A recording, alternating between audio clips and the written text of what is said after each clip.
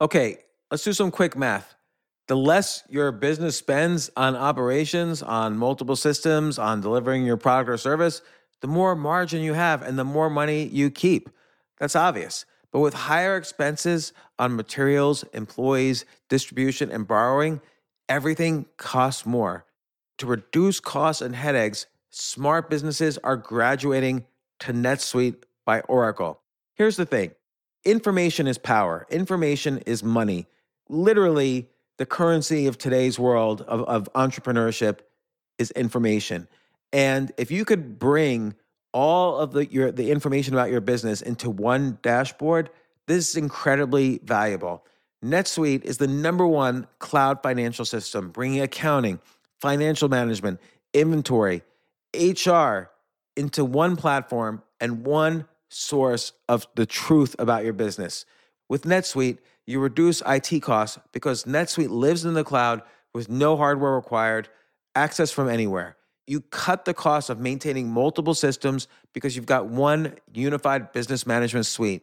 And you're improving efficiency by bringing all of your major business processes into one platform, slashing manual tasks and errors. This is so valuable. You just hit a button and you can see all the information about your business instead of having to call 5 different departments and get all these emails and put it all together and make sense of it. Over 37,000 companies have already made the move. So do the math, see how you'll profit with NetSuite. Backed by popular demand, NetSuite has extended its one-of-a-kind flexible financing program for a few more weeks. Head to netsuite.com/James. netsuite.com/James. netsuite.com/James.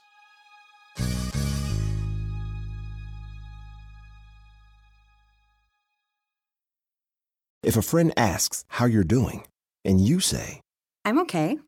when the truth is, I don't want my problems to burden anyone. or you say, Hang it in there. because, If I ask for help, they'll just think I'm weak. then this is your sign to call, text, or chat 988 for free, confidential support. Anytime.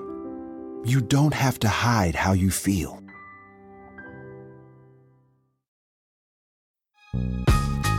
This isn't your average business podcast, and he's not your average host. This is the James Altucher Show. Today on the James Altucher Show. I didn't realize this, but often when a baseball player goes up to bat, or a basketball player enters the game, or a salesman enters the meeting, they put on a different persona, a larger-than-life persona that is so deeply baked into their brains, it actually makes them perform better. So Todd Herman, author of The Alter Ego Effect, is helping me out with something. This applies to everyone, but specifically I wanted him to help me in such a way that it can be applied to all of you. So I'm trying to be the best tournament chess player I've ever been. And I was a competitive player when I was younger, and I want to be competitive now and even better. It hasn't been always working out as well as I would like. The world's a different place 25 years later. So Todd is helping me achieve my peak performance by helping me find my alter ego that I could bring to those moments when I need peak performance. And you can use the exact same techniques to achieve peak performance in whatever area it is you want to achieve it, whether it's investing or your job or career or a sport or music or writing. Listen to this podcast and you'll see what I mean. Like, this one is going to change my life. So here's Todd Herman.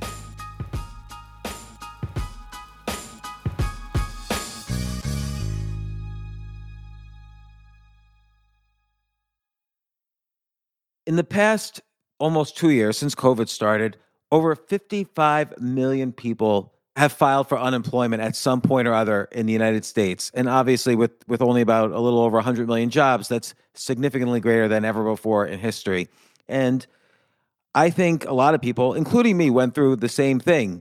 What do I do now? I don't have the normal routine that I had. Instead of being scared or terrified, which I know many people were, maybe this is also an opportunity to pursue something I love doing, or pursue something I loved as a child, or pursue something I always thought I would put off until I had stuff saved up or until I retired or whatever. Like, who knows what it could be? Some people maybe wanted to be a chef. Some people wanted to be a novelist. Some people might have wanted to make videos or play golf or whatever it is. I don't know. And a couple years ago, I had on a good friend, Todd Herman, who wrote a book called The Alter Ego Effect.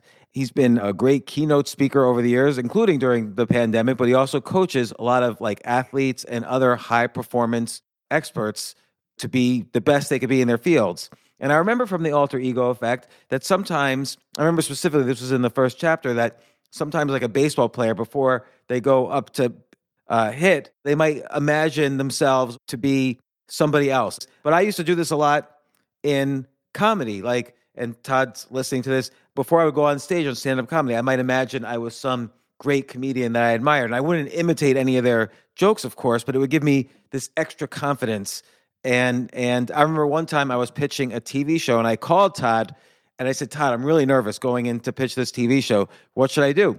And he gave me really just great advice. And the advice is always different each time. And I wrote to him again because, like many people, I'm pursuing something that I love doing. And some of you know I've been playing in chess tournaments again for the first time in 25 years. I was a nationally ranked master in 1997 and as a kid. And now I'm playing in tournaments again, and it's really hard. Like, the world has changed in the 25 years I stopped playing.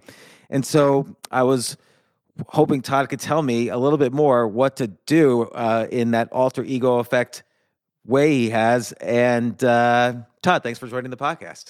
Yeah, well, this is going to be a fun one because for everyone that's listening, and this is going to be like a coaching session more than anything else. Yeah. Like we're gonna build James's alter ego to go out and crush the chessboard.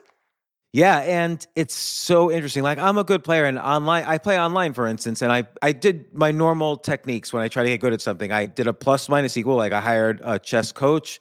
I have my cohort of equals that I play and move up with, and I also give lessons because if you can't explain something simply, then you don't truly understand it. Mm-hmm. I divided it up into micro skills, so I'm doing all the things I need to do to kind of what I call to beat the 10,000 hour rule. And online, I'm doing pretty well, but somehow or other in tournaments, just again, like I said, the world's different. I'm different, and I don't know. I don't quite understand it. And yeah, should I be?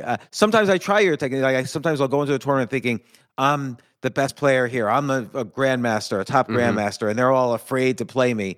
But the feeling wears off after a few minutes. Yeah, well, that's the stuff that we'll dive into. To your statement before about the baseball player that might be going up to the batter's box and he imagines himself as another player. Oftentimes, some of the best alter egos have nothing to do contextually with the sport or the thing that people are actually doing.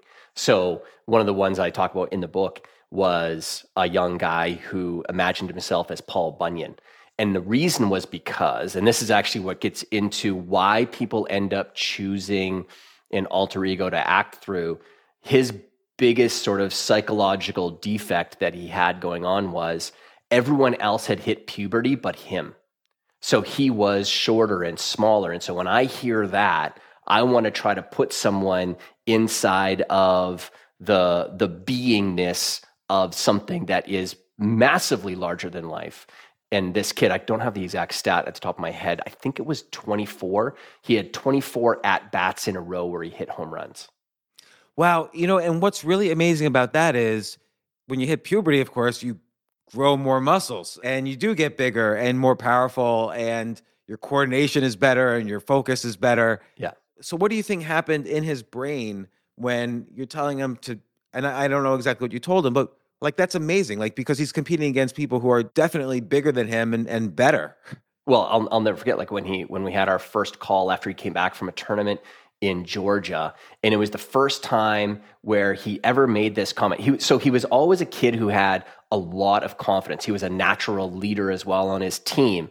And then, this adolescence is developing and a lot of his teammates are getting bigger and bigger and bigger. And he goes away to this tournament in Georgia and he comes back and he's like, Todd, some of these guys had mustaches. Some of these guys had beards. And in my head, I'm like, now I know why you've been sort of under-indexing the last few months. And it's because you keep on looking at other people and other things that you cannot control. Like what you're doing is you're giving them a whole bunch of power over you because You're finishing the statement, which is, this guy has a mustache, which means he's better than me, which means he's bigger than me, right? It's the story that he was adding to it. And so, automatically, even kinesiology you can do tests on this stuff. You can do muscle testing. His power, which hadn't left his bat, he could still hit a home run, but he wasn't able to, because there has to be an alignment between the mental, the emotional, and the physical self if you want to compete at your best levels. And so my job was always in the mental and emotional spot. Like I always played it between the 6 inches of the ears. So what I want to do is, instead of me try to convince you that, oh, those guys they're not as big as you, or they're not as strong as you, that's really hard to convince people that the self that they have right now actually is good enough. And that gets into a world of therapy, which I am not qualified in doing. I am a peak performance guy. But what I knew from being in the alter ego world and refining this concept almost 20 years ago now, and then being the number one guy in the world on it, when I could get you to disassociate from your identity, disassociate from who you think you are, and move you into the identity of someone and something else, that's where magic would just happen. And so, to your point about, the hand-eye coordination being stronger, or the muscle, being bigger and stronger, he hadn't quite hit that yet. But Paul Bunyan had all of that stuff. That disassociative nature of this concept is what helps people sort of unleash or reveal what their capabilities or capacities actually are. So again, though, he pictured himself as Paul Bunyan. You'll have to describe to me the process by which he did that. But then what I'm amazed at is that, and I know this stuff works, but that really worked. I mean, he changed his physical abilities. Like you just said, you deal with the emotional, mental, but you made him hit 24 home runs. Well, I mean, it was so. To your statement before about how, you kind of do this, you kind of hype yourself up to be this, whether it's another grandmaster or whatever, it's not even a hyping up. It is a commitment with a strong intention to be this thing, to show up this way. And so that's why, I talk about in the book, it's so important to give form and substance to this alter ego, to give it a name. It has to have a name. Because the moment we give something a name, language is how we create our worlds anyway. So I'm trying to help you create a world in your own mind. And for him, it was Bunyan. Like that's who he was going up as. And then we work on uniforms. I talk about the importance of totems and artifacts. And so he had a sweatband on his wrist, and that sweatband, he would flip it when he would go up to bat. And it was the flipping of that, because on the other side, it had just the name Bunyan on it. And he was not allowed to step into that batter's box unless he was completely and fully embodying what it would be like if Bunyan was in there. Like just to play that out with him. And that's what I did, was like, just imagine if you actually are Paul Bunyan, someone who is 16 feet tall, and there's a kid on the mound who's, he's 13 and he's got a mustache. But what's really going to go on in the mind of Bunyan? Like you can't answer this as little Stevie. You got to answer this as Bunyan. I'm interviewing you. You're Paul Bunyan right now. How would Bunyan, it would be like, so what? So what that, I don't care how there's a kid with a mustache. And it was inviting him into telling himself a different narrative. And once you can get someone to really engage with that idea, I mean, whatever performance restrictors that person had before, they're gone. And it's not just the kid when the 13, 14-year-old kid playing baseball. I mean, there's so many stories throughout history that I talk about in the book. Yeah, well, I mean, a typical example now is you might go to a new job where everybody's younger. Everybody's the hot, young tech person, and you're the older, wizened salesperson, say, but they don't respect you because they're young and hip and you're older. And I bet you those people have similar issues, like in the reverse direction. You name the different contexts. This stuff preys on people's confidence or certainty that they can go and do something everywhere. But in this kid's case still, what percentage do you think his physical performance improved. So probably part of it was just getting back to normal because he was intimidated by the kids with the mustaches. But then there must have been extra improvements somehow. Like, I'll never forget the text message that I got from his dad, because this goes back to about 2009. And his dad sent me a text and he said, "What did you say to Steve?" Steve's not his real name, I'm just using it. So what did you say to Steve? And then in my head, I'm like, oh crap, like, is he doing okay? And I was like, well, as you know, like, that's always between Steve and I. I'm like, why? What's going on? And he said, and this was the start of his streak. He's like, he had 4 at-bats today and he hit 4 home runs. That's not the same kid. Like, he's like, I'm watching my son. It's the same body in the baseball uniform out there, but I know it's not the same kid because he just looks different to me. And I'm like, okay, well, what about him looks different to you?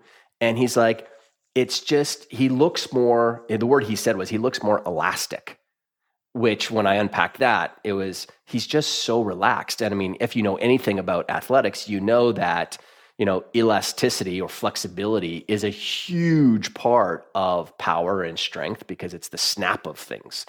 And so he was swinging with a different physical mechanism, which was influenced by the mental and emotional side of himself. wow. And it's so interesting because I'm almost having, and again, what I'm saying about me specifically probably applies to everybody listening to this to some extent or other, figuring out where your story lies in what Todd's saying and what I'm saying. Yeah. But my experience is almost like the opposite, where in 1997, there were no kids in tournaments. But now because of, kids are on computers all the time and, they're the best in the world by far at chess compared to 1997. They weren't.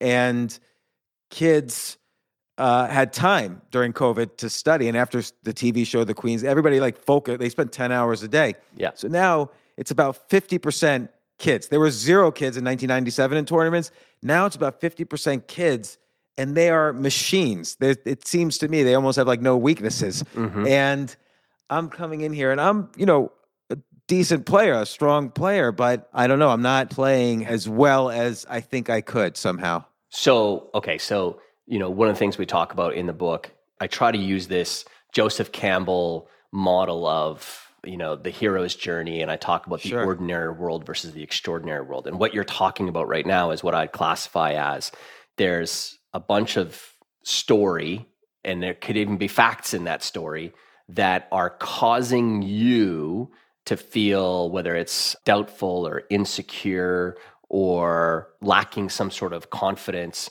in your ability to go and get the result that you want on that gameplay board. And so, it might be subconscious a little bit. Like, I don't think to myself while I'm playing, oh, I'm feeling unconfident. No, no one does. Sometimes I'm feeling very confident, but there's something going on in my head. Yeah. But with that, if we were to only look at games and sport through the lens of skills and competencies, like these kids have unlimited hours in their day because they're not like you. They don't have businesses that they run, or they don't have podcasts that they got to show up for it and whatnot. But the reality, there is a lot more gameplay that is done between the ears that isn't just about your skill set.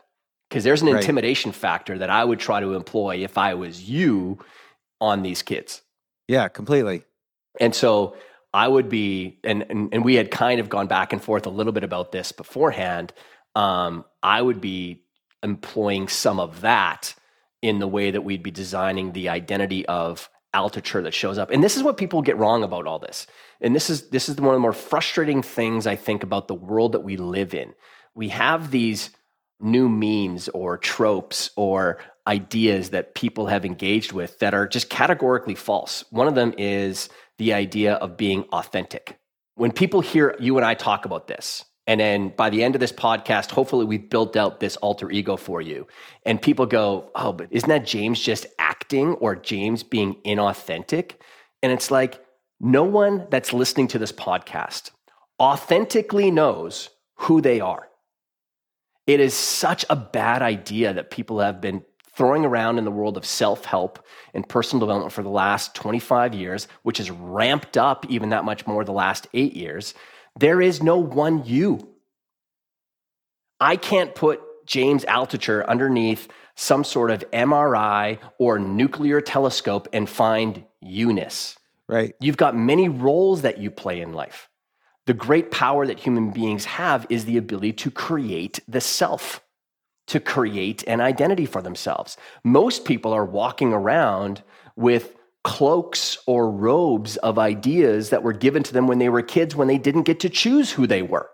None of us got to choose who our parents were. None of us got to choose where we grew up. None of us get to choose maybe the religion that we, were brought underneath when we were growing up. And yet we're still carrying around the beliefs and the ideas and the values of those people that influenced us, or those, community groups that we were around when we were young kids. That's not you.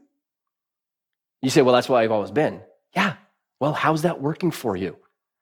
Like, I'm not, like, I say this all the time. Like, listen, on most people's podcasts, because I've done hundreds of them, I'm going to be pretty polarizing, not because I'm here to be a jerk to people, but I'm here to challenge the concept of who and what you think you are.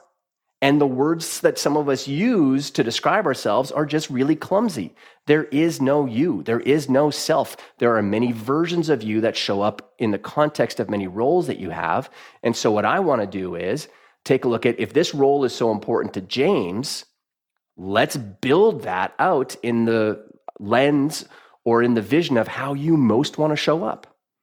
Yeah, it makes a lot of sense what you're saying, because you're right. I build this whole narrative of who I am, and all of it's kind of negative. Like, oh, I haven't played in a tournament in 25 years, or I'm much older than everybody, not everybody else, but I'm much older than this new cohort that's playing, these kids. And they've had certain advantages that mathematically they don't have these advantages. I study hard as well, but somehow this story gets built. And maybe my skills are, like and when I play online, a game goes like 10 minutes maybe, but or faster. But when I play in a tournament, I play 2 games a day. They're 5 hours a game in many cases, and because I'm actually a little slow. So I'm usually like the last one, or me and whoever I'm playing, like the last one's playing in the hall. And so I'm playing 10 hours a day in some of these. So I build up this story that maybe I'm fatigued, even though I don't really feel fatigued during it. I build this story that I'm rusty, and the whole thing. None of it's positive. Yeah. Well, and I mean, so I've got guys in Major League Baseball where we've purposely designed their pitching style to frustrate the batters at the plate, because they are naturally a little bit longer with their pre-pitch routine. All I do is say, okay, that's a natural thing that you want to lean yourself towards. Let's add a couple of seconds.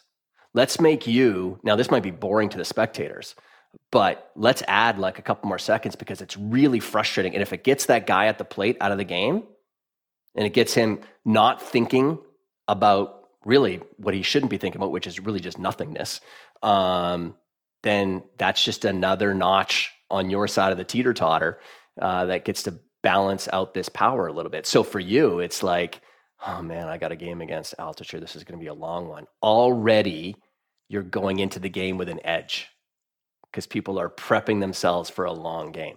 I would lean into that more. Yeah. So all right. So let's figure this out. Like, tell me what are some of the tools at my disposal here? Yeah. So, I mean, so I'm going to talk to the listener now. So when you and I were going back and forth at a time, you unpacked already that when it comes to like online gameplay, no issues, because the games are faster, and so forth. And what I said was, but there's also an element of anonymity that's going on there, right? You're behind a computer screen. No one's seeing you, right? So no one even sees that the guy who's there is a few years older than the younger guys that you might be playing with. And you don't even know that person's young yet either, unless maybe they say it in their profile name, correct? Yeah. I have no idea. So all of this other stuff that you're bringing into the equation of a live game doesn't exist in the online game. And some of that is anonymity.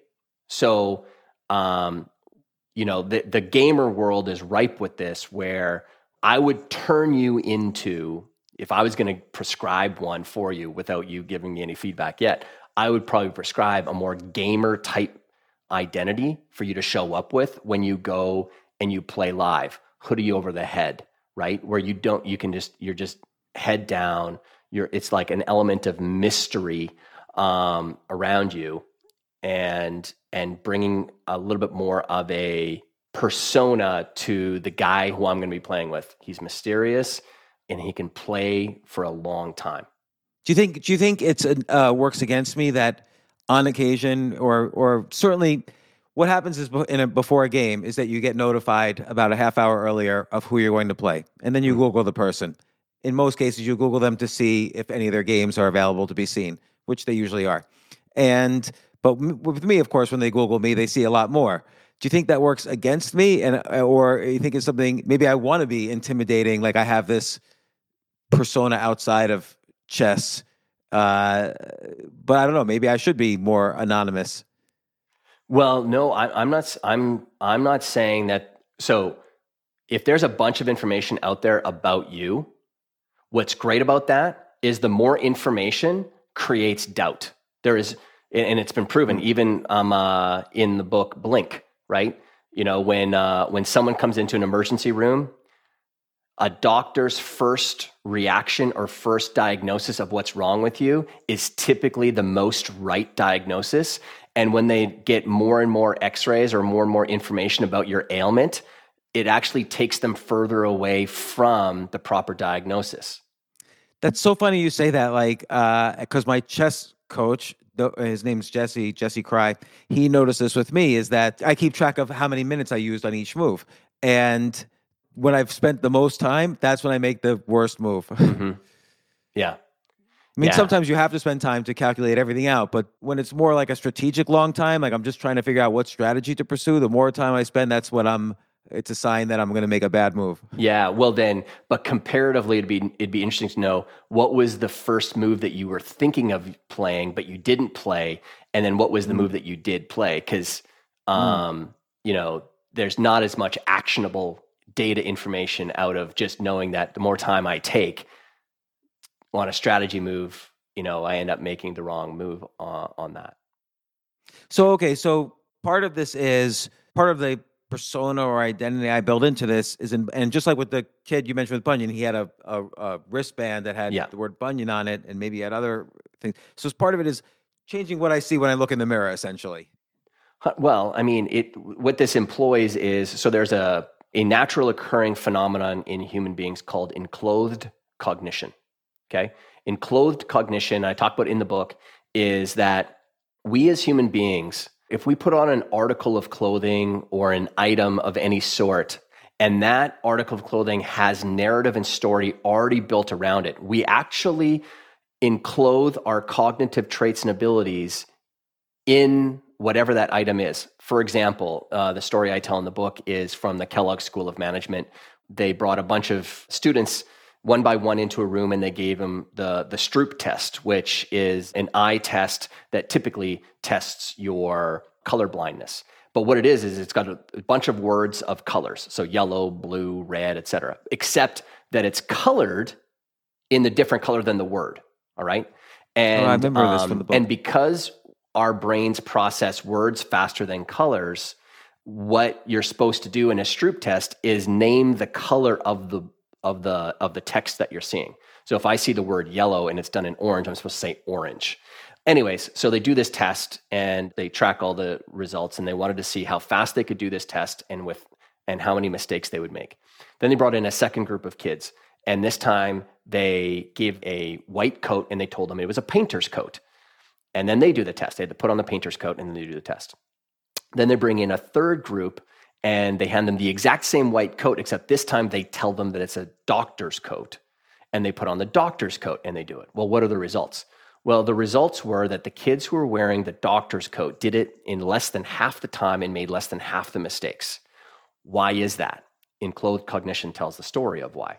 And it's because we all think of doctors as being careful, methodical, detailed. It's sort of an overarching good narrative that most people have about doctors, right? Or that they're successful as well.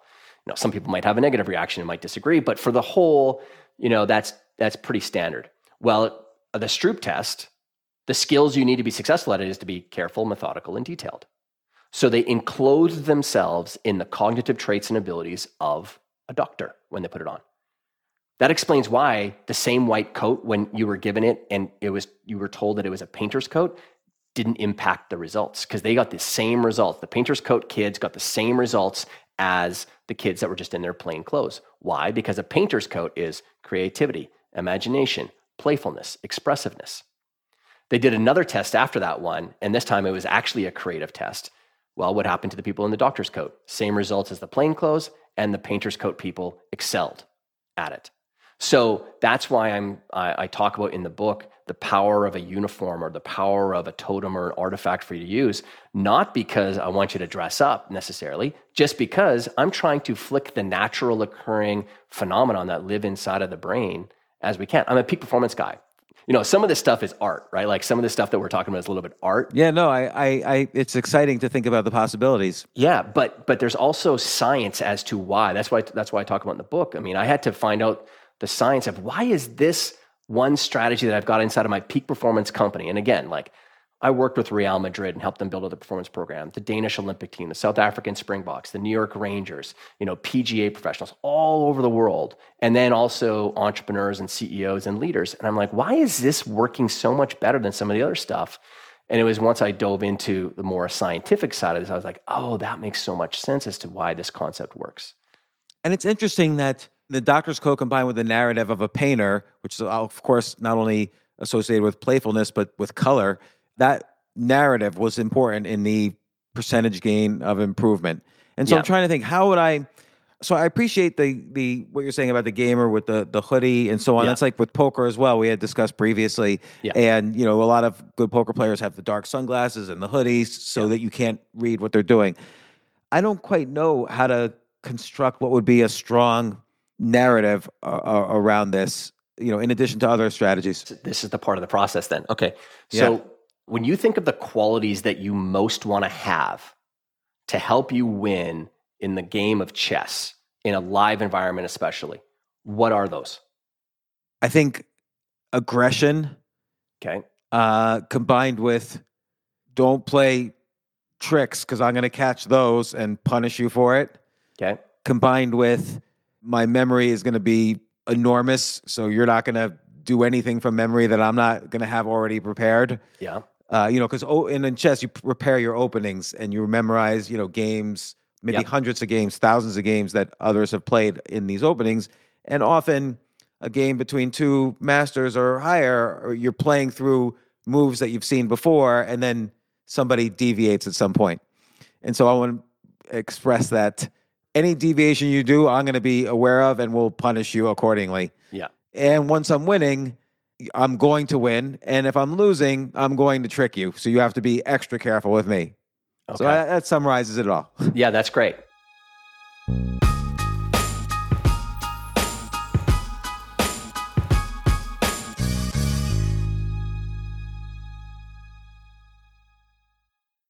I have to say, Airbnb has changed my life.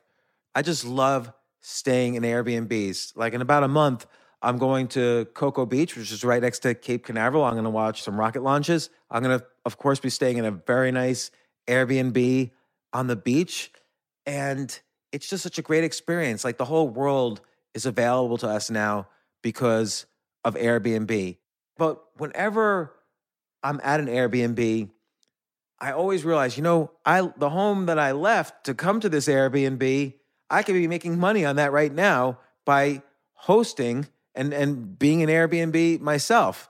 So, and I've known people, I had a friend who basically, you know, made a living from turning his home into an Airbnb. So if you have a home, but you're not always at home, you do have an Airbnb there. And it can easily fit into your lifestyle, and it's a great way to earn some money. Your home might be worth more than you think. Find out how much at airbnb.com/host.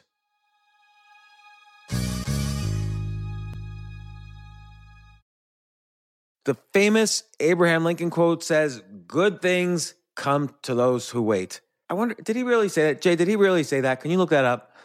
Regardless of who said it, that's only part of the quote. The full quote is, "Good things come to those who wait, but only the things left by those who hustle."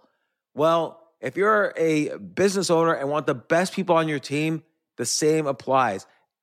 And listen, I've interviewed 1,500 people now and a lot of entrepreneurs. I can safely say the one thing consistent among all entrepreneurs and CEOs, the successful ones, is that it's all about the people you surround yourself. If you hire well, you're going to have a great business. And, thankfully, ZipRecruiter puts the hustle in your hiring so you find qualified candidates fast. This is so important, and I want you to try it. You could try it as a potential employer or employee. You could try it for free at ZipRecruiter.com/James. ZipRecruiter's smart technology finds top talent for your roles right away. Immediately after you post your job, if you're hiring, ZipRecruiter's matching technology starts showing you qualified people for it. And I will tell you that I signed up on ZipRecruiter as a potential employee. I just wanted to see how it works. And right away, it started matching me with really amazing potential employers. So give it a try at ZipRecruiter.com/James. Let ZipRecruiter give you the hiring hustle you need. See why 4 out of 5 employers who post on ZipRecruiter get a quality candidate within the first day. Just go to ZipRecruiter.com/James to try it for free. Again, that's ZipRecruiter.com/James. ZipRecruiter, the smartest way to hire.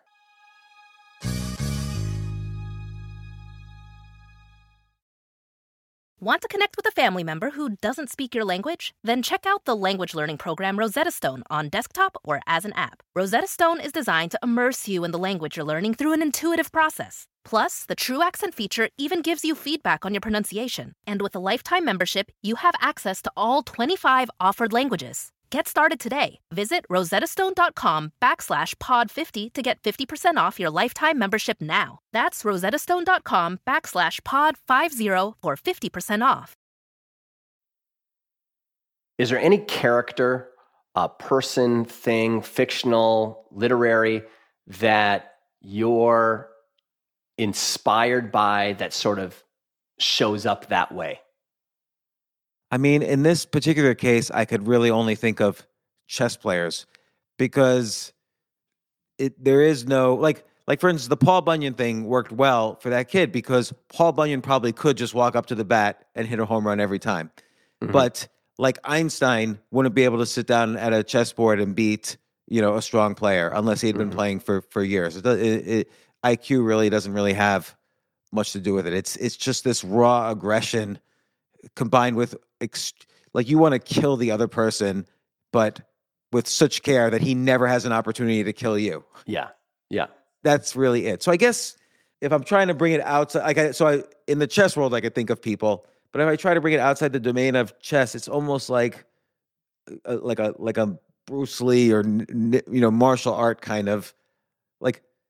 On the one hand, you expect Bruce Lee to punch incredibly hard and know the right points to punch. On the other hand, also, Bruce Lee's not going to be, if you try to hit Bruce Lee, you're never going to land a punch. Mm-hmm. So I guess there's a comparison there. Yeah. And so I'm going to go a little bit meta. So to the listener, what I'm actually doing, like when I'm talking to someone like James and we're looking at the performance identity that we're choosing to take out into whatever the domain is, I'm looking for a source code of inspiration. That's really what I'm looking for. So you say aggression, you say like there's certain words that you were using there, like aggression, I want to punish you, and then if I am losing, then I'm going to trick you. I go into my own recesses of my own, story history. I think of, okay, so that sounds a little bit like Darth Vader. I've got the helmet of Darth Vader. If you're just listening to the podcast, I've got Darth Vader behind me. Now, that's actually a working Darth Vader helmet, James, because one of my, maybe mental game issues, so I'm a dyslexic and I've got ADHD. I always resisted against writing, and I love Darth Vader. He's probably my favorite character in the whole Star Wars world, and it's a working Darth Vader helmet. I will put on that helmet and I will write with Darth Vader helmet on. And that resonates with me somewhat. Like, first off, with writing, so I write every single day, and I always read before I write. Mm-hmm. So I read great writers, so I feel like their essence in me when I sit down to write. And again, I don't mimic them, but I feel like them. And I'm using kind of ideas, but I stick to the domain. I have a hard time going outside the domain. Although, I will tell you one quick story. One time, this was like in the early 00s, I had a business, and I was going out of business. It was horrible. I was really scared. And I love Star Wars as well. So I got all these books like The Tao of Star Wars and How to Have the Force, like all these dumb books that were self-published, but were great. And I love them. And I decided, okay, every day I'm a Jedi and I'm just going to surrender to the Force and my business will be safe. I'll do all the actions I need to do. That's not what the Force is about, but I'm going to surrender to what's going on around me. And I feel it worked. Like my business was saved. And it was a combination of luck and me taking advantage of the luck. And so that's the one time I went outside of my domain in this kind of picturing. Sure. And that's sort of the art side of life. Like there's a lot of, for as much as we're a science-based company, there's still a lot of things that are unexplained as to why things happen the way that they do. And we've got neuroscience researchers that I was the first ever peak performance company, back in 2000 to hire neuroscience researchers to, help us build out the best possible training curriculum to help people with the inner game. And there's an art to this, to your point right there. But the reason I was talking about the Darth Vader thing is because I put that on, and all of my insecurities that I might have about my writing style, if I'm truly embodying Darth Vader, the last person who's going to be worried about whether James Altucher likes my writing is Darth Vader. So if I'm going to really commit to wearing that helmet, because that's actually something I talk about in the book, is that, that phone booth moment or that activation moment. Like you've got to really embody it. Like you've got to live it. You got to live Darth Vader. And I would challenge you on the mimicking side of things, because Paul McCartney, on a recent interview with Jason Bateman and Will Arnett and Sean Hayes on the Smart List podcast, talked about, they were asking him about like, man, where do you come up with the inspiration for like, you've got the most number one hits of anybody in history. I don't know whether that's true or not, but that's what they're saying. And he said, I'll tell you, I would sit down and I would read through all of maybe Teddy Pendergrass's greatest hits. And then I would want to write a hit just like Teddy. And I would mimic him as much as I can. Now, he said what people don't get about the mimicking process is I could never be the perfect fake of Teddy because I've got so much of Paul in me. But it was that process of trying to model someone else that allowed me to creatively express myself maybe in a, more prolific way than most of the other artists out there. No, that's really true. So like, for instance, let's say, I'm just going to make up something like, let's say I read Hemingway before I start writing. Yeah. It's not like I will repeat, when I say mimic, it's not like I would repeat his words, but I would suddenly have a much more minimalist kind of style. That's right. Shorter paragraphs, smaller words, one or two syllables. That does affect my style a lot in that particular session. So so that's true. Yeah. So bringing this back to the whole aggressive punishment, and trickster thing. So I think of like Darth Vader with that. I also think about the Punisher himself, like the actual comic book character, the Punisher. Now, whether you're a comic book lover or not, I am. This is the fun part for me in trying to find, okay, where's that other source code? Like, where's that source of inspiration that you can use for how you're going to show up and embody a set of certain characteristics, like insert source code. And it doesn't have to come from one place either. It can come from many places. In the book, I talk about my alter ego for when I played football and then college football. It was the composite of Walter Payton, Ronnie Lott, and 5 Native American warriors with the name Geronimo. Now, a lot of that is all very personal stories to me. I went to Walter Payton's camps growing up. Ronnie Lott was one of my favorite football players as well. And I grew up on a ranch in Alberta, Canada, that was when Sitting Bull fled the United States after the Battle of Little Bighorn, and they took refuge on my family's farm and ranch for a little while before they moved off into Saskatchewan. Well, I used to ride around on my horse Crackerjack as a kid, and I would look for old Native American artifacts. And I always had this deep love affair. So that's my story. So that's why I can't sell someone an alter ego off a shelf. I've got to ask some questions and find like, because it's that emotional connection that you have to that story in your own head that helps to activate just a different side of you So that's why it's a little bit less intellectual, even though we're using some, an intellectual process. But at the end of the day, there is this magic of, I mean, it could be a doctor that you know, it could be your grandmother, which, by the way, is one of the most popular alter egos that people use for themselves. I like this notion of the trickster also. Yeah.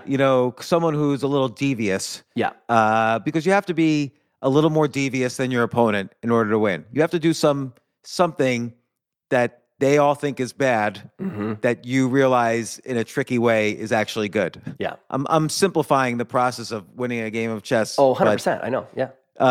So a lot of these things resonate with me, including people inside the domain itself, like other great chess, a great chess player. So how would you combine kind of multiple, like the kid you mentioned, he was just Paul Bunyan, it sounds like. And that sounds like the strongest thing to do is to completely, and that's what I would do for comedy. I would just listen to one person in the couple hours before I would go on stage, just to get there, almost like my body would like mimic their motions a little bit. Yeah. Well, I mean, so this is exactly what I did when I was first getting into business. I mean, I was an accidental entrepreneur. I wasn't an intentional one. I happened to be. You watched videos of me then and decided this is not going to be the model. No, go ahead. Sorry. Yeah. So I mean, I was accidental. People started asking me to mentor their sons and daughters on the mental game, and I was like, yeah, sure. And then I thought I was going to be doing it for free. And people would say, well, how much do you want to charge? And I said $75 for 3 sessions, and that's how I started in 1997 doing this. Wow. And when you're that cheap, you're going to get a lot of clients, by the way, too. But in order for me to grow my business, the only thing I knew how to do was speak. I was a 4-H kid, which is like agricultural Boy Scouts. A part of 4-H is you have to do a speech. So it was natural for me to go out and speak. But I was so insecure about how young that I looked, because I looked like I was 12, talking about mental game stuff. I don't have any letters behind my name. I don't have 4 best-selling books, which were all these rules I had in my head, kind of like the rules that you're placing in your head as to like what these new kids now are like. I had these rules in my head that if you wanted to be thought of as an authority figure or successful, I had to have letters and I had to have books. But the reality was I was actually pretty good at helping these youngsters. And so in my head, I remembered Geronimo, and I'm like, wait a second, why don't I go and build an alter ego in business? And I went and bought a pair of fake non-prescription glasses, right? People know the story in the book. I was doing my reverse Clark Kent or reverse Superman. Superman puts on the glasses to become Clark Kent, mild-mannered. I was putting on the glasses to enclose myself in the traits of Superman. I wanted his decisiveness. And these were all heroes of mine. So Superman and Benjamin Franklin, who was all about, beyond the whole man of action thing, a man of reinvention. And then the third one was Joseph Campbell, who was a hero of mine. And his was helping me with my articulation skills. I needed to become better at articulating myself. So that's what I'd be doing. If you're going to be looking at a few different people or a few different sources of inspiration, well, what is it about that person that you really like?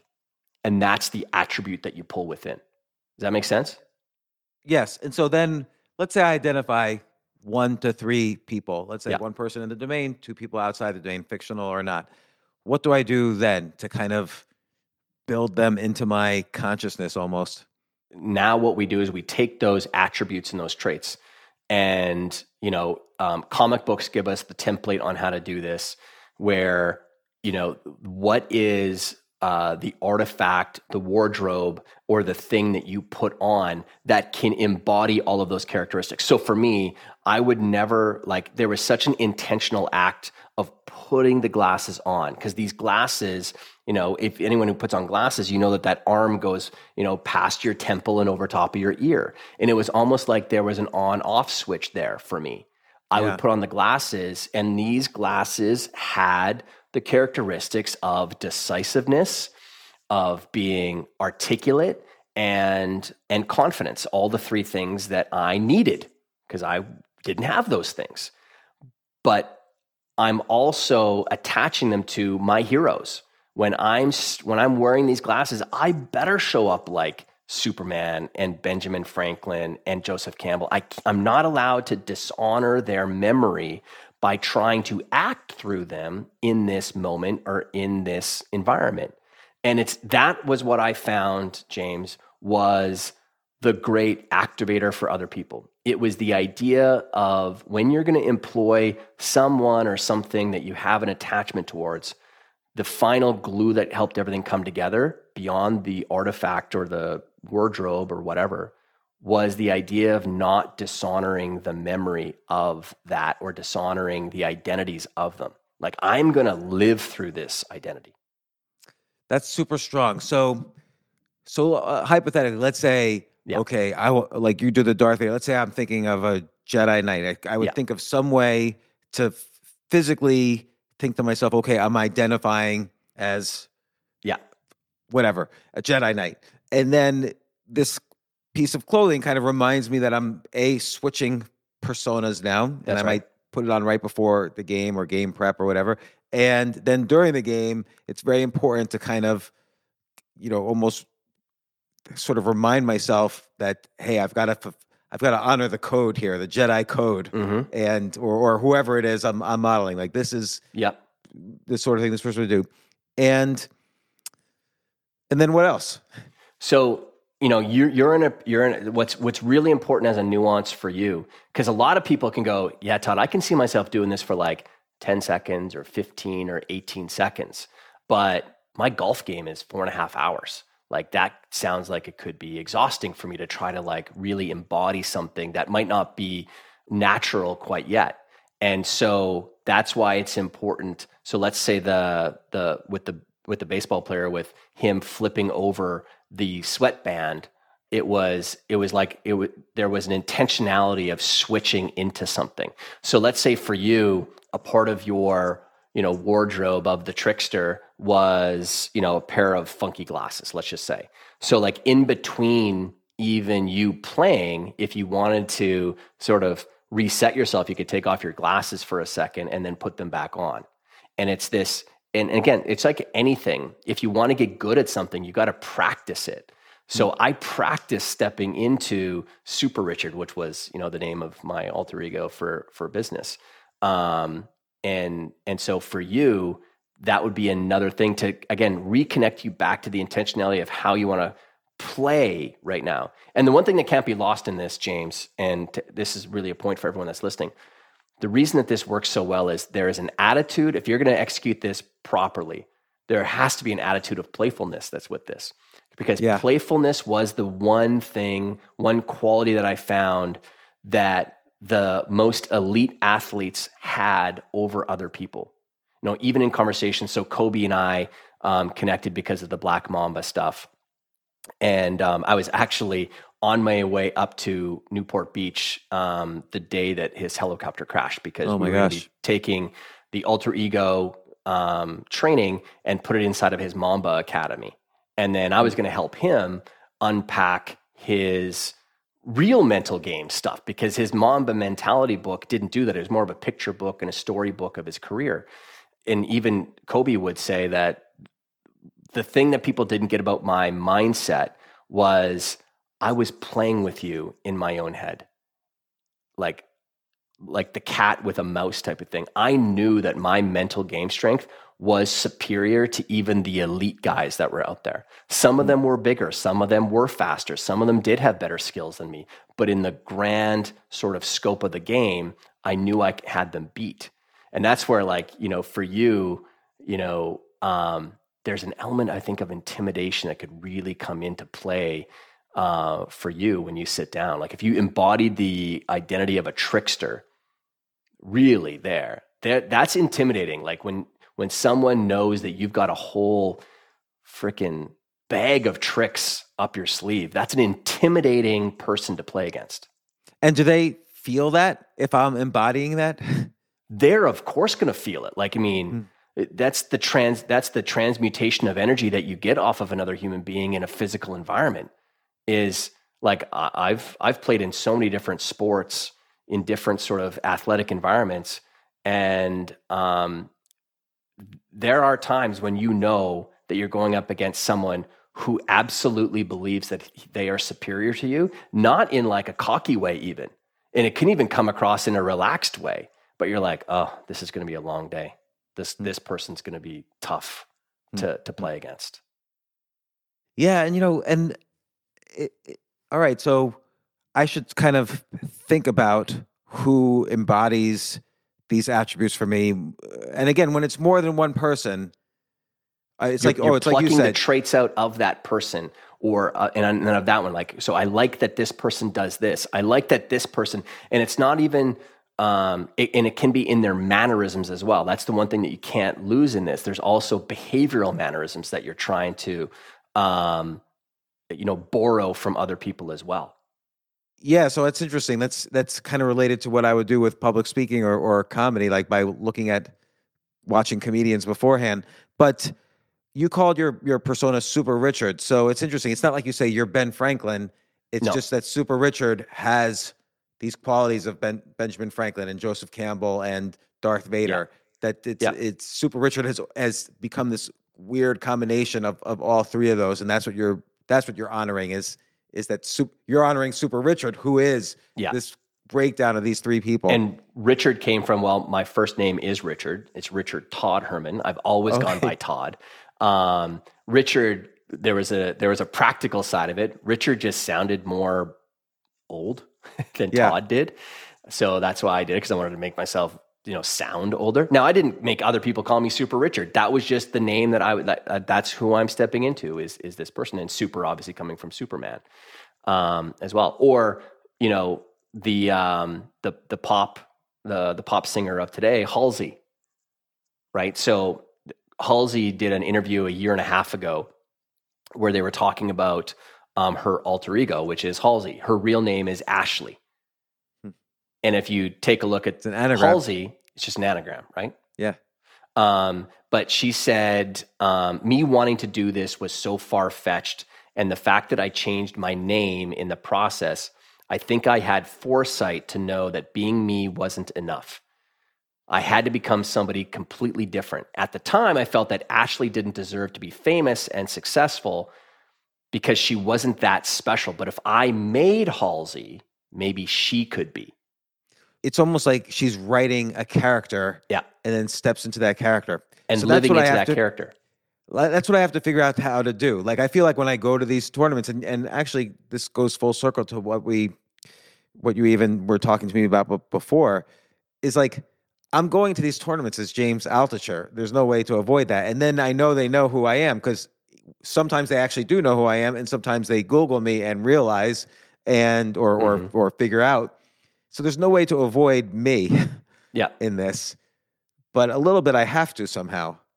Well, but the joy, not the joy necessarily, but the fun in that, James, is I would go, the thing I love is they think they know James Altucher, but they don't know James Altucher. And like I said before, there is such a wealth of information out there about you. For someone to sift and sort through it all and come up with a cohesive narrative or a cohesive plan of attack on you would be very difficult. And then when you show up, because again, they think that they know who you are because they listen to your podcast maybe or whatever. And then but the persona or the identity that shows up is different.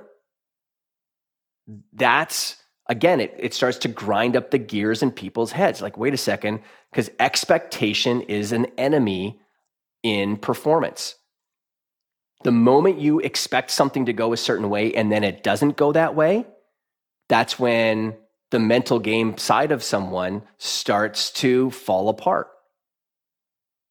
And you can use that as an advantage when you're out there performing. So it sounds like the stronger the narrative that you build, the more persistent it's going to be through, for instance, a 4-hour golf game. That's exactly right. And do you remind yourself on purpose during let's say you're giving a talk or you're coaching someone let's say you were coaching Richard Branson and you feel completely intimidated, or Kobe, you're coaching Kobe.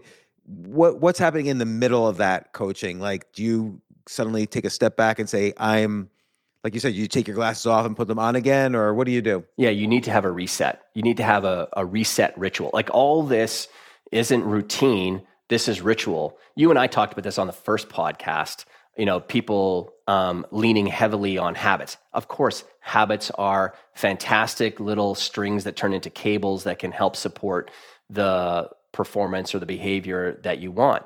But the best of the best lean on rituals, because rituals is when narrative and storytelling meet the routine or meet the habit.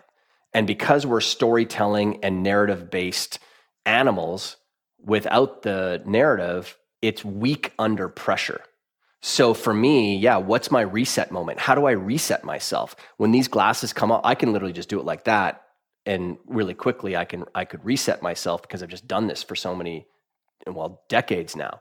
But in the moment, how do you reset? That's why the ability to take off something and put it back on, like the sweatband or the ring, or it could be just I've got a guy who wears an undershirt in professional football or in the NFL, and his is just literally because he can't take off his equipment and take off the t-shirt and then put the t-shirt back on and put the equipment back on, but he can tug at it and he can pull, because he's using Captain America underneath. He can pull Captain America away and then snap it back. But there's a it's like, it's not you're just doing it. What do you mean when you're doing it?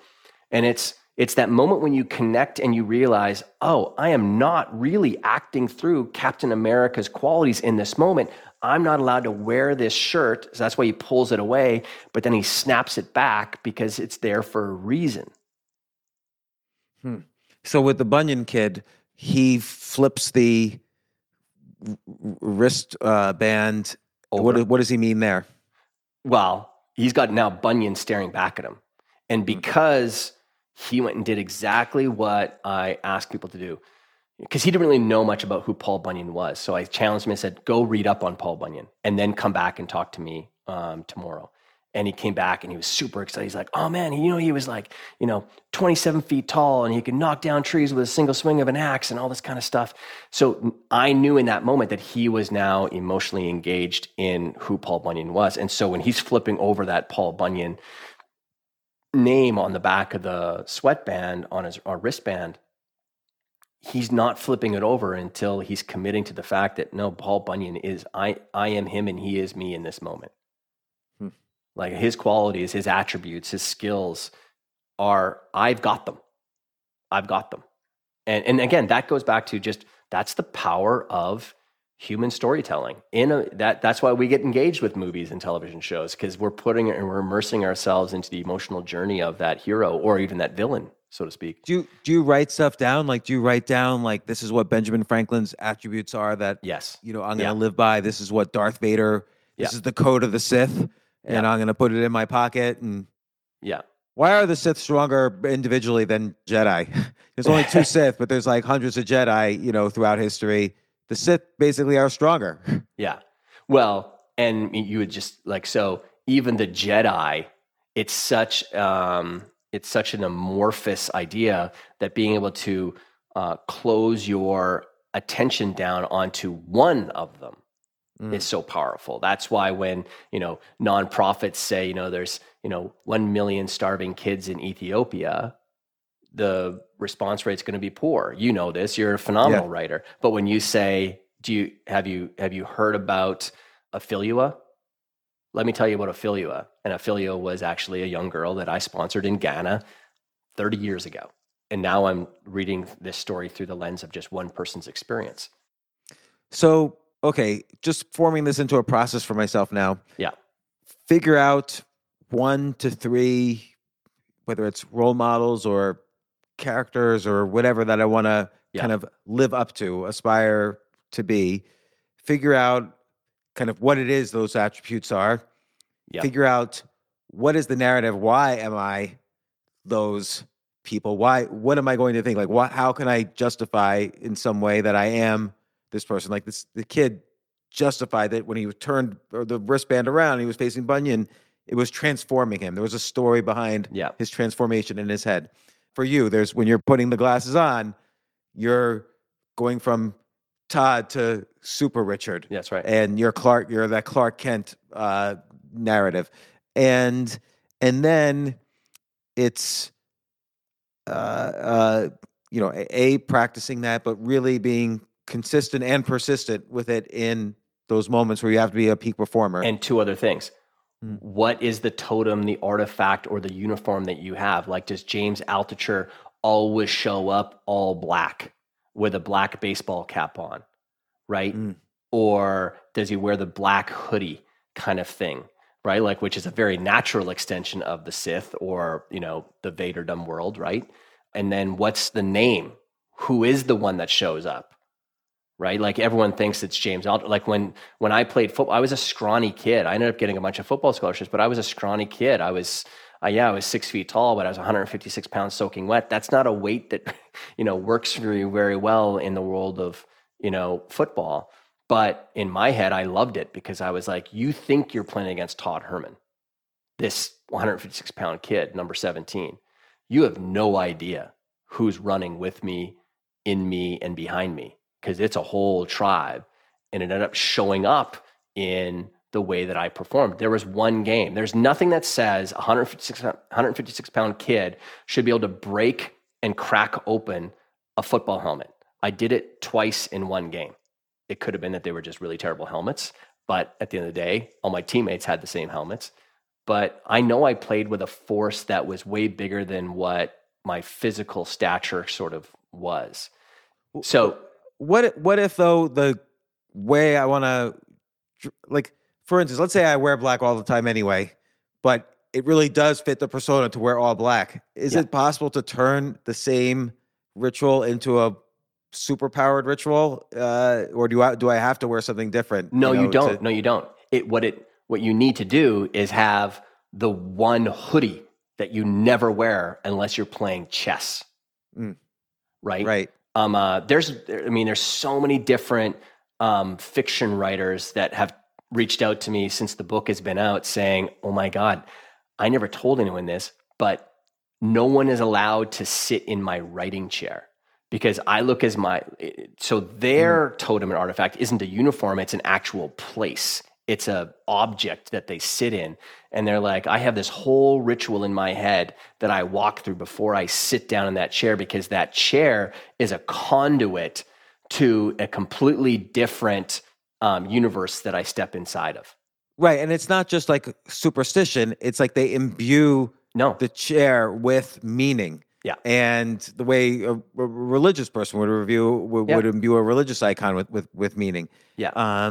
It's so interesting because, it's funny. In one of the games or two of the games, I said I was going to wear a tie, which is something I never do in my life, but it didn't really work. Yeah. I won one game, lost the other. I didn't really feel it because I'm not really it didn't really give me any satisfaction or extra edge in my mind because I was wearing a tie. If anything, I felt less of myself for wearing a tie. So the narrative and the storytelling is very important and kind of really researching that and figuring it out. But it sounds like you naturally knew Darth Vader, Ben Franklin, Superman, and I know who my sources of inspiration are. And I've never really had like a role model or sources of inspiration. I've always diversified that maybe too much. Yeah, I know. I think when you dig into this more, because you're a naturally creative person, and by the way, it's not lost on me that you wrote a book called Choose Yourself, right? Which is literally a lot of the language that I would use. Like, choose yourself, like choose the source of your inspiration, like that you want to show up with out there. So, yeah, but when you dig into this more, or what you do is your awareness starts to open up, you end up finding a lot of these other source codes more easily because you're kind of in this realm right now. And again, like I just can't reinforce, it's such a fun process. Yeah, I was about to say, it's going to be fun doing this, giving yourself permission. That's right. It's like when you're a kid and you play Dungeons and Dragons, and like, I remember trying to describe it to my dad at the time. I was like 10 years old. It's like, oh, and then I was a ranger and, I was strong and I was saving people and blah, blah, blah. And like, you really feel like you're that. Yeah. Well, that's the beautiful part about this. That was what you said before. I was gonna kind of ping on this. You had said, I really got to like learn this process. No, you don't. You already know it. You already know it because we've all done it when we were kids. Because it's rooted in playful play from the ages of a year to 7 years of age, right? Where there is no concept of self yet. That's a truism. There's no concept of me. And so what do kids at that age need? Well, we need to develop a lot of skills because, we do, and that's when we develop the most amount of skills, is in that time frame. Our brain is actually in what's called the theta brainwave state, which is the brainwave state of sort of creative imagination. It's also the same brainwave state that you'll find in people that are caught in the zone and the flow state. Like 5-year-olds are in that state so often. That's why, you've been a dad, and well, not been, but you are a dad. That's why like when we yell at our kids, hey, it's dinner time, we got to yell at them 9 times. It's not because they're trying to ignore us. It's because they literally have some of their senses shut down because they're just in play state. And what do we do when we're in our play state of 1 year to 7 years of age? We're a teacher, we're a banker, we play as our favorite sports hero out on the front driveway. And we do that because we know that we have some natural limitations. And I'm like, oh, what could I be if I'm Wayne Gretzky, or if I'm Michael Jordan, or insert the name of whoever the hero is. So that's why I just say, like, you know how to do this. Now it's about allowing this to come back into your life. Yeah, and I like the idea of imbuing more than one, because it's interesting. So, Todd, this has been great. I'm going to totally use this and let you know how it's going. I appreciate the... Oh, I trust that you'll be following up. Yeah. And I know it's a free coaching session. It's why I like having a podcast, is that I can ask you to do this for you free. Son of a gun. And it's the trickster. Totally. So I appreciate you doing this in front of my listeners as well. And I'm sure this everybody who wants to strive for more, I called you because I knew this is valuable. I mean, you've helped me before, and I really appreciate you coming on the podcast and sharing all this with us. I know this is what you do, so I'm happy to. You do so much good in the world that if I can only help magnify that more, I'm happy to do it. Thank you, Todd, and thanks again.